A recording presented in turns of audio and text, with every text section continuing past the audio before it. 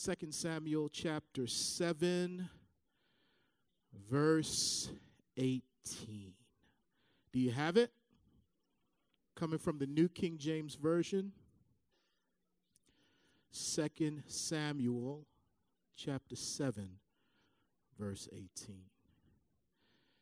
Then King David went in and sat before the Lord. And he said, "Who am I, O Lord God? And what is my house that you have brought me this far? Who am I, O Lord, and what is my house or my family that you have brought me this far?" What made King David say such a thing? What made him reflect on how far the Lord had brought him? What caused him to stop and pause and recollect about the mercy of God operating in his life? What led him to this place? Well, according to the context of 2 Samuel, David was sitting in his house one day. He had just secured the entire nation. For about 7 years, he was the king of Judah, one tribe, his tribe. But there came a time when the other 11 tribes came unto him and acknowledged him as king, and they anointed him as king, crowned him as king, and now he is king over all 12 tribes. And as he has just brought the Ark of the Covenant into Jerusalem, because it had been stationed in another location under the regime of Saul. But David wanted to make sure that his reign was marked with the fact that the Lord is the ultimate king of his people. And he wanted the presence of God to mark his rulership. So the Ark of the Covenant was that sacred box where the glory of the Lord would come and manifest over the two angels, the seraphim, who were stretched out over what is called the mercy seat. And it would be over that ark made of gold that once a year the priests would go in and make atonement for the sins of the nation by sprinkling blood on that mercy seat. David wanted that ark near him.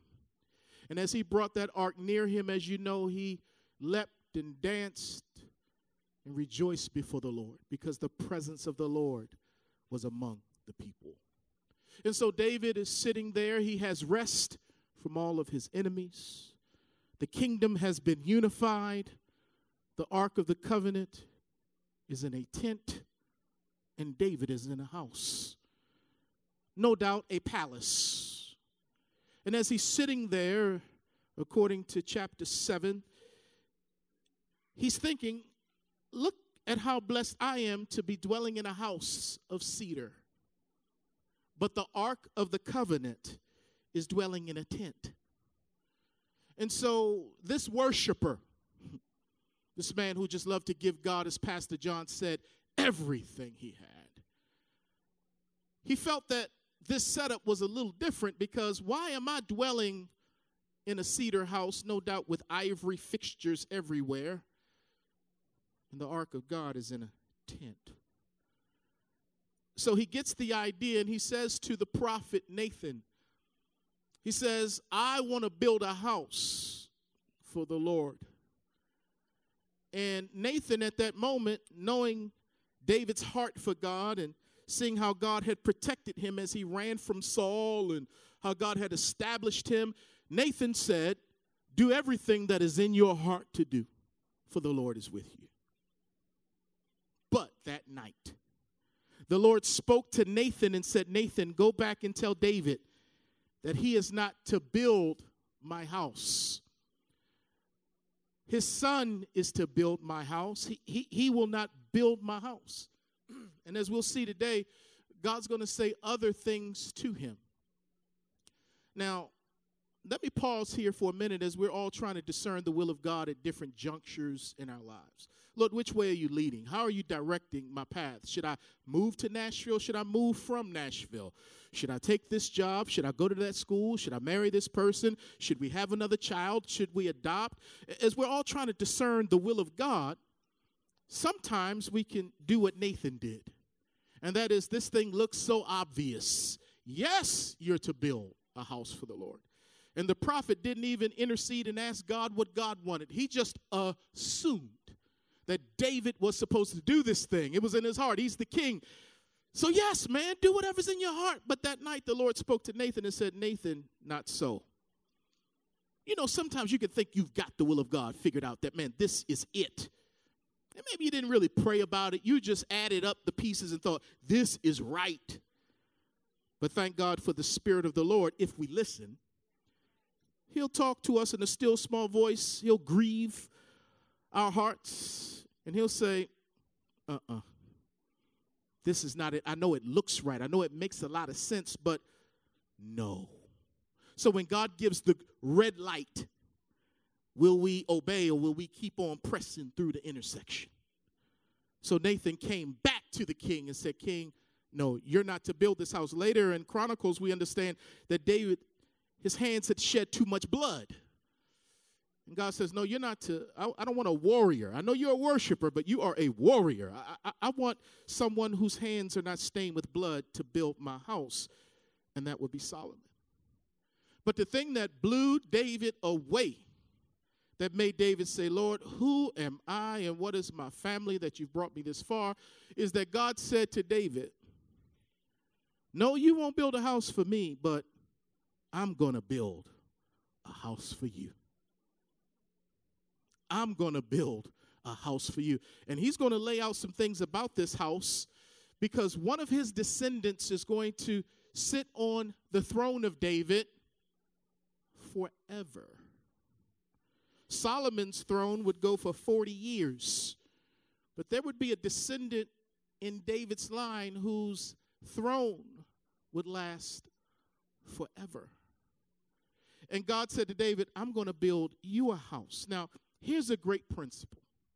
We just gave our tithes and offerings, year-end gifts to the Lord, all those great things.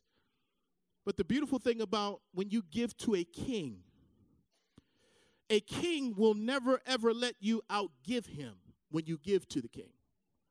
And so when we give to the King of Kings and we say, Lord, here's that tithe, God says, watch me open up the windows of heaven and pour out blessings you don't even have room enough to receive. You came to me with a 13-inch shovel. I'm coming back to you with the 20-foot bulldozer, and I'm going to give unto you more than you could ever give to me. And so as David wants to give to God his best offering, I'm going to build you a house. You can't outgive the king. The king is blessed by that offering. Yes, David, okay. Because God says, never have I asked Israel for a house. When we went from place to place in the wilderness, never did I ask them for a permanent dwelling place. So David, I am blessed by your heart to want to build me a house, but you won't build me a house. But guess what? I'm going to build you one. And it will be more than anything you could ever imagine, because it's going to be more, listen to this, than bricks and mortar. The house that I'm building for you, it's eternal.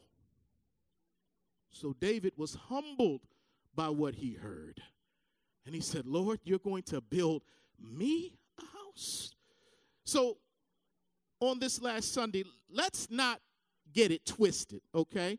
Let's not get it twisted. David said, who am I, O Lord God, that you would bless me like that?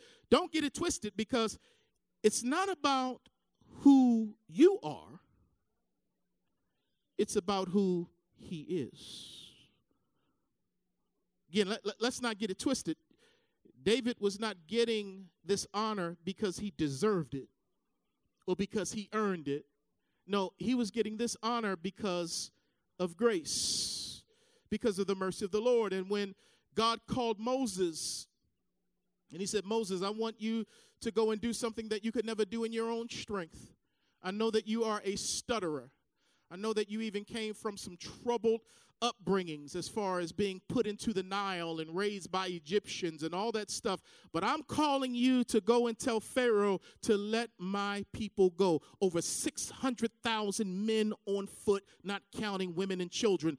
Over 1 million people. I want you, Moses, to tell Pharaoh to let them go. And Moses shrank by that awesome task. And he said, oh, Lord, who am I?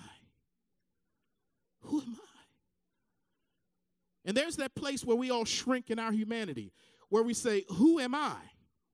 But it's not who am I, it's who I am. Wait a minute, let me see if I can get this right. It's not about who I am, it's about who he is, the great I am. It's the I am that works this thing out, that helps me deal with my weaknesses, my frailties, my limitations. It's I am working through me. So when I ask who I am, it's not about who I am. It's all about who he is, and he is the great I am. And not only did he call Moses, but right here he said to David, my brother, I am going to bless you. It's not about you. It's all about me. And because of who I am, my goodness should humble you so that you don't get it twisted and maybe try to put your name on this house I'm about to build for you. Yeah, the son of David, the throne, the Messiah will be sitting on David's throne. But David, it's not about you. Now, we get it twisted when we think it's about us. And so if the goodness of the Lord does not humble us, that means we've got it twisted. God's been so good to us. Even as we sang, there's pain in the offering. He gives, he takes away. Blessed be the name of the Lord. Why? Because he's good all the time, and all the time he's good. He's a good God, and his goodness to us ought to humble us where we don't get it twisted. It's not about who we are. It's all about who he is, and in that comes great confidence that some can even misinterpret as arrogance, but no, it's confidence because I know who my Redeemer is. I know who he is. So let me just run over some things real quick, what the Lord said to David when David said, you done brought me a mighty long way. Who am I that you would bring me this far? Who am I? Well, here's what the Lord said to David in the earlier portions of chapter 7. God said to him in verse 8, he says, I took you.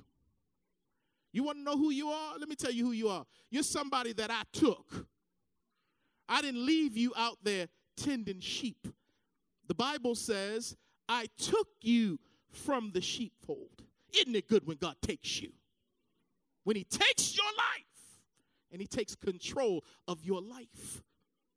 I love how the Bible said in the book of Genesis that God took the man and put him in the garden. Isn't it good when God takes your life and puts you where he wants you to be?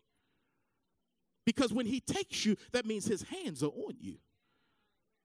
When he touches you, his hand is good upon you. And because he's the Lord of all, he can place you wherever he wants to place you. And he knows where to place us when we don't even think we should be placed there. But he took them. Now, the Lord says, I took you from the sheepfold. Because David was overlooked by his father. But he was not overlooked by God the Father. When Samuel came to anoint a king from the house of Jesse, they looked at all the brothers of David, and Samuel said, no, none of these are the one. And mom and dad even forgot they had another boy. And Samuel said, is there another one? And they said, well, yeah, there's another one, but he's out there with the sheep. You see, when you work with sheep back in that day and culture, that wasn't a great job. That was one of the jobs on the low rung of society and the low rung of the totem pole. That's why when Jesus was born and God ministered first to the poor, the shepherds represent the poor. They're living in the fields at night. They're homeless. And so when you work with sheep, that's a menial job. That's why they gave it to David, just to get him out of our hair. And when David showed up at the battle to fight Goliath, one of his brothers said, what have you done with those few sheep you were supposed to be tending back home? In other words, we just gave you that job. Come on, walk the dog, man. And so God says, I took you from the sheepfold. Really a place of nothingness. Y'all stay with me right now. And God said, you were following the sheep. Now, I'm not that bright, but aren't most shepherds supposed to lead sheep and not follow sheep? So David wasn't even a good shepherd. He had a few sheep, and he had the nerve to be following behind them rather than leading them. God says, that's why I chose you. Because every great thing I'm going to do in your life as you lead my people, it's because of me working through you, not because you bring something to the table. You weren't that bright, my brother, because when you walk behind sheep, guess what you're going to step in? Dung. And didn't he rescue our lives from the dung heap? Following behind the world, doing everything the world does, no identity, no purpose, even overlooked by our parents and our teachers and significant folk. But God says, I'm going to take you because you're mine. And I'm going to take you from the lowest place to the highest place, because God says, I'm taking you from the sheepfold, from following the sheep, to be ruler over my people, over Israel. I'm taking you from the bottom to the penthouse. I'm taking you from being in a low place to being in a high place, to being in a common spot, to being now in a royal spot. Started from the bottom, now we're here. Started from the bottom, now we're here. How'd you get there? It was the Lord who took me, and it was the Lord who exalted me. See, God loves to exalt humble folk.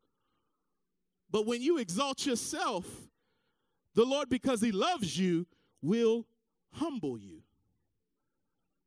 He has shown you, Micah 6:8, oh man, what is good. And what does the Lord require of you? But to do justly, to love mercy, and to walk what? Humbly. I don't know how a Christian can be arrogant. Now, I know how, because of our flesh, where we want to be worshiped. So I get that. We all battle with that. But when we take regular strolls by Calvary, when we take regular time in the presence of the Lord, I don't know how the pride in our flesh continues to live, because the grace of God ought to humble us and say, Lord, have mercy on my soul. You're such a good God. You're an awesome God. You're mighty. I can't walk in pride if I walk by Calvary on a regular basis. And think about what Jesus did to save me from my mess. God says, not only did I take you and I exalted you, I've been with you. My presence. I've never left you the way I left Saul. Saul left me, and in the Old Testament, the presence of the Lord was conditional and temporary. And God said to David, I've been with you wherever you have gone. Then he says, I've cut off all your enemies in verse 9. In other words, I fought for you. David knew he didn't really kill Goliath, that first big battle. He knew that the Lord of hosts was going to take care of Goliath. David was just a willing vessel that went, and God used him. And David knew, although they sang David has killed his tens of thousands, David knew who really dealt with Goliath. And so God says, I fought for you. Isn't it good when God fights for you? When you don't even know he's fighting in heavenly places for you. When evil spirits are attacking you on airplanes, in the grocery store, on your job, in your house, in your neighborhood, God is sending a heavenly host around you to protect you. His angel encamps around those who fear him. He's fighting in the heavenlies for us all of the time. Disease tries to enter our body. The Lord says, no. People try to hurt and kill us, for the thief has come to kill, steal, and destroy. But God says, no, his days are numbered. His days are marked by me, not by you. Get your hands off of him, off of her. He's fighting for us in ways. That car accident, it did not happen. That person was going to try to mug you. It did not happen. That person was going to try to take you for your money. It did not happen. He's fighting for us all of the time. Jehovah Sitkanu, the Lord my righteousness. Oh my, he's the Lord mighty in battle. Oh, I can stop and just say thank you, Lord, for fighting some battles for me that I could not and would not even fight on my own. But then God says, I've made you. He said, I've made you a great name. From a shepherd to a king, I did that. And then God says to him, David, I'm going to make you a house, in verse 11. I'm blessed that you want to bless me with a house, but I'm going to make you a house. And not only will I make you a house, I will set up your seed after you. So we see a prophecy here that Nathan is speaking to David. And he's like, your seed after you. God is going to establish his kingdom forever. He will build the house. So with most prophecies, there's a near fulfillment and a far fulfillment. It's speaking of what's going on right then and there historically, but also what's going on futuristically and prophetically. Because some of this prophecy deals with Solomon. But some of this prophecy also deals with Jesus Christ, the son of David. So there's a prophetic word. Yes, Solomon's going to build a physical temple. But the Lord Jesus Christ is going to build an eternal temple unto the Lord. And his throne will be established forever. And God says, I will be his father, and he shall be my son. And that's what God said when Jesus was baptized. This is my son. He has a unique place. He is in the bosom of the Father.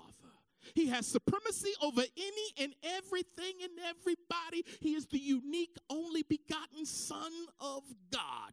This is my son, in whom I'm well pleased. Y'all better listen to him. So these are the things that the Lord did and said to David. He said, man, I took you. I exalted you. I've been with you. I've fought for you. I've made you. I will make you a house. I will set up your seed. I will establish his kingdom forever. I will be his father, and he shall be my son. So here's the question of the morning. Did David deserve all of this? And the answer is no. Just like we don't deserve anything that we get. Only thing we deserve is death, to be cut off. But mercy said no. God, who is rich in mercy, never runs out of mercy. Every time he digs in his celestial pocket, he's loaded with mercy. And I always think I done used up all of the mercy of the Lord with the same mess every day I'm confessing and dealing with, and he's just still rich in mercy. Chris, I got you. And that mercy begins to change me. It's just not something that cleanses me. It's his mercy, Romans 2:4, that leads me into a different kind of life of repentance. He's so good to me, I want to do the right thing. And even when I want to do the right thing, evil is still present with me. And he's like, I know your frame. You're but dust. I get it. You don't even know how wicked and deceitful your heart is. But guess what? I know it. I know how bad your heart is, but I still love you, and I still want you, and I've still made a way for you, and it's called my grace and my mercy. You see, David didn't deserve this, y'all. I got to tell you, because at this time, bruh man had at least 7 wives. That's something kings did. They multiplied wives, but that was never the perfect will of God. So David has at least 7 wives.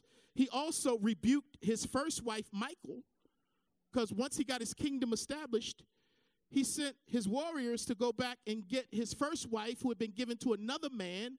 And David said, go get her. And when Joab went to get her, or Abner went to get her, her husband was walking behind crying, oh, don't take my wife. Now, this is David's first wife that Saul gave to another man. David said, go get my first wife. I know I got 7, but go get my first wife. They go get her, and the husband walked by, oh, don't take my wife. Man, Abner turned around and said, shut up and go home. Dude turned around and went home. David was a beast, man. Got her into the house. And then when David, y'all remember when he danced to come into Jerusalem? Michal despised him. First in her heart, then it came out of her mouth. And she ridiculed the king, put him down. And from that point, David said, I'm not even going to be with you anymore. You won't even have children. So he chose not to be with her. So this man that God is blessing, he has some ugliness about him. And not only did he kill people, David also had people mutilated. Had their heads cut off, their hands cut off, their feet cut off, their bodies hung. This was a man of war. Did he deserve this? No. Do you deserve it? Do I deserve it? No. There's blood on our hands. But by the grace of God. There's why there's no other word for grace but amazing. So as I conclude this message, David said, Lord, You brought me a mighty long way from tending sheep to now I'm the king, and you're going to build me a house that's going to last forever. Wow, I'm blown away. Now, here's the deal. God brought us a long way, not only this year, but in years past. He's not finished with us. And I believe, as Dr. Tony Evans has said, the rest of our lives can be the best of our lives. He hasn't done anything yet. He really hasn't shown his power yet. Because our best days are still ahead. So you thought he did something to bring you to this point. Oh my, what he has for us in the future is better than what he's done to this point. That's why after 23 years of marriage, it's still getting better and better, just like aged wine. So now, Pastor, how can you emphatically say that our future is going to be better than what God's already done, and what he's already done is just blown my mind? Because some of us are trapped into thinking what God did back then, he can't do tomorrow. The way he got me out of that way, he can't do again, as if he's limited. The way he blessed you with this, that, and the other, he can't do it again. I want to let you know something. Your best is yet to come. Pastor, why do you say that? Folks, this is sobering what I'm about to say. God just blessed David big time. A few chapters later, David falls off. Am I right about it? He falls off, right? He commits adultery, a man with 8 wives, sleeps with another man's wife, and then kills the husband. And this upset the Lord. And the Lord showed up again through Nathan. The bearer of good news now had to come with tough news. This is why you got to pray for your pastor. Because sometimes I'm going to bring you some good news that's just going to, oh, thank you, Jesus. Then other Sundays, I might bring you some challenging news that's going to make you say, oh, Jesus. But you should not want a pastor who's only going to give you one or the other. Some of us have pastors that all they give us is tough news. Every time I go there, I got to break out some spiritual Band-Aids because he going to cut me up from the pulpit or she going to tear me up. Get beat up on Sunday. Walk out limping every week. Get vegetable sermons. I want something else. Can I get some ice cream? Can I get some dessert? Everything got to be a Brussels sprout sermon. I can't swallow it all the time. But neither do you want the preacher who only makes you feel good about yourself. Who smiles at you all the time. Tells you how good you are. There has to be a balance. Nathan came with some good news. Now God sent him in with some challenging news and said to David, now here's what the Lord said, and this is so sobering to me. Verse 7 of chapter 12, 2 Samuel. Then Nathan said to David, you are the man.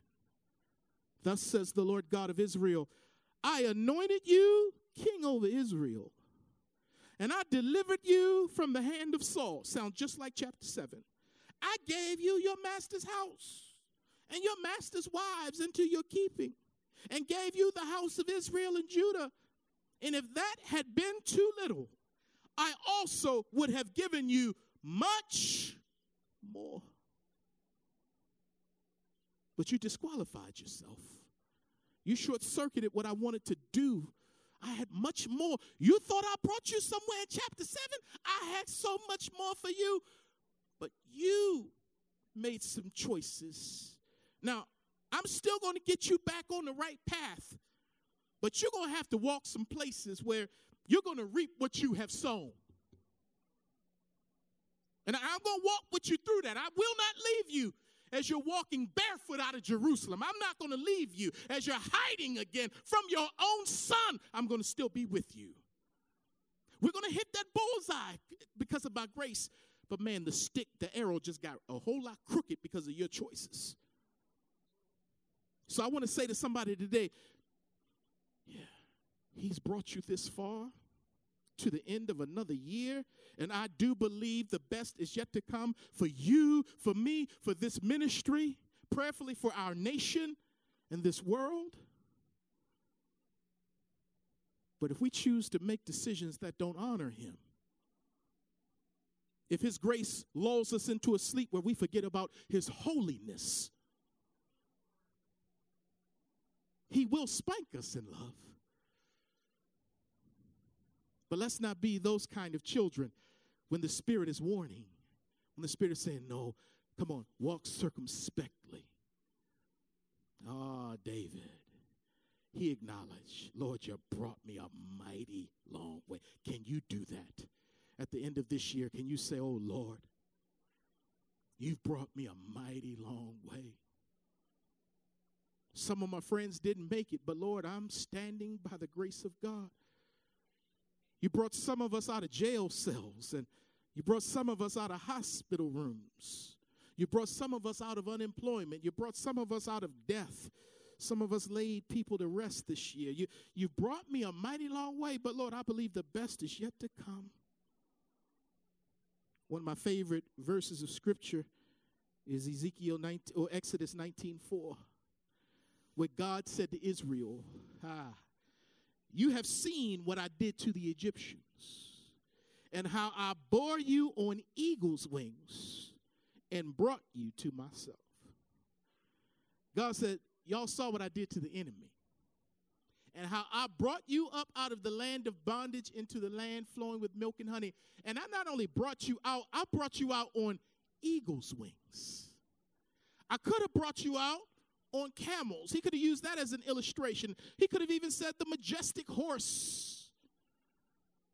But the Lord said, when I brought you out, y'all didn't know it when I was doing it, but I brought you out first class. I brought you out of something and into something on Jehovah Airlines, and you didn't even know it. And when I brought you out, I flew you out of there, man, and I gave everybody a first-class seat where I served each and every person everything that they needed. Your shoes never wore out. Your clothes never wore out off your back. I fed you manna in the morning and in the evening. I gave you water out of the rock. I brought you out first class on eagle's wings. And if I can bring you out, I can bring you in.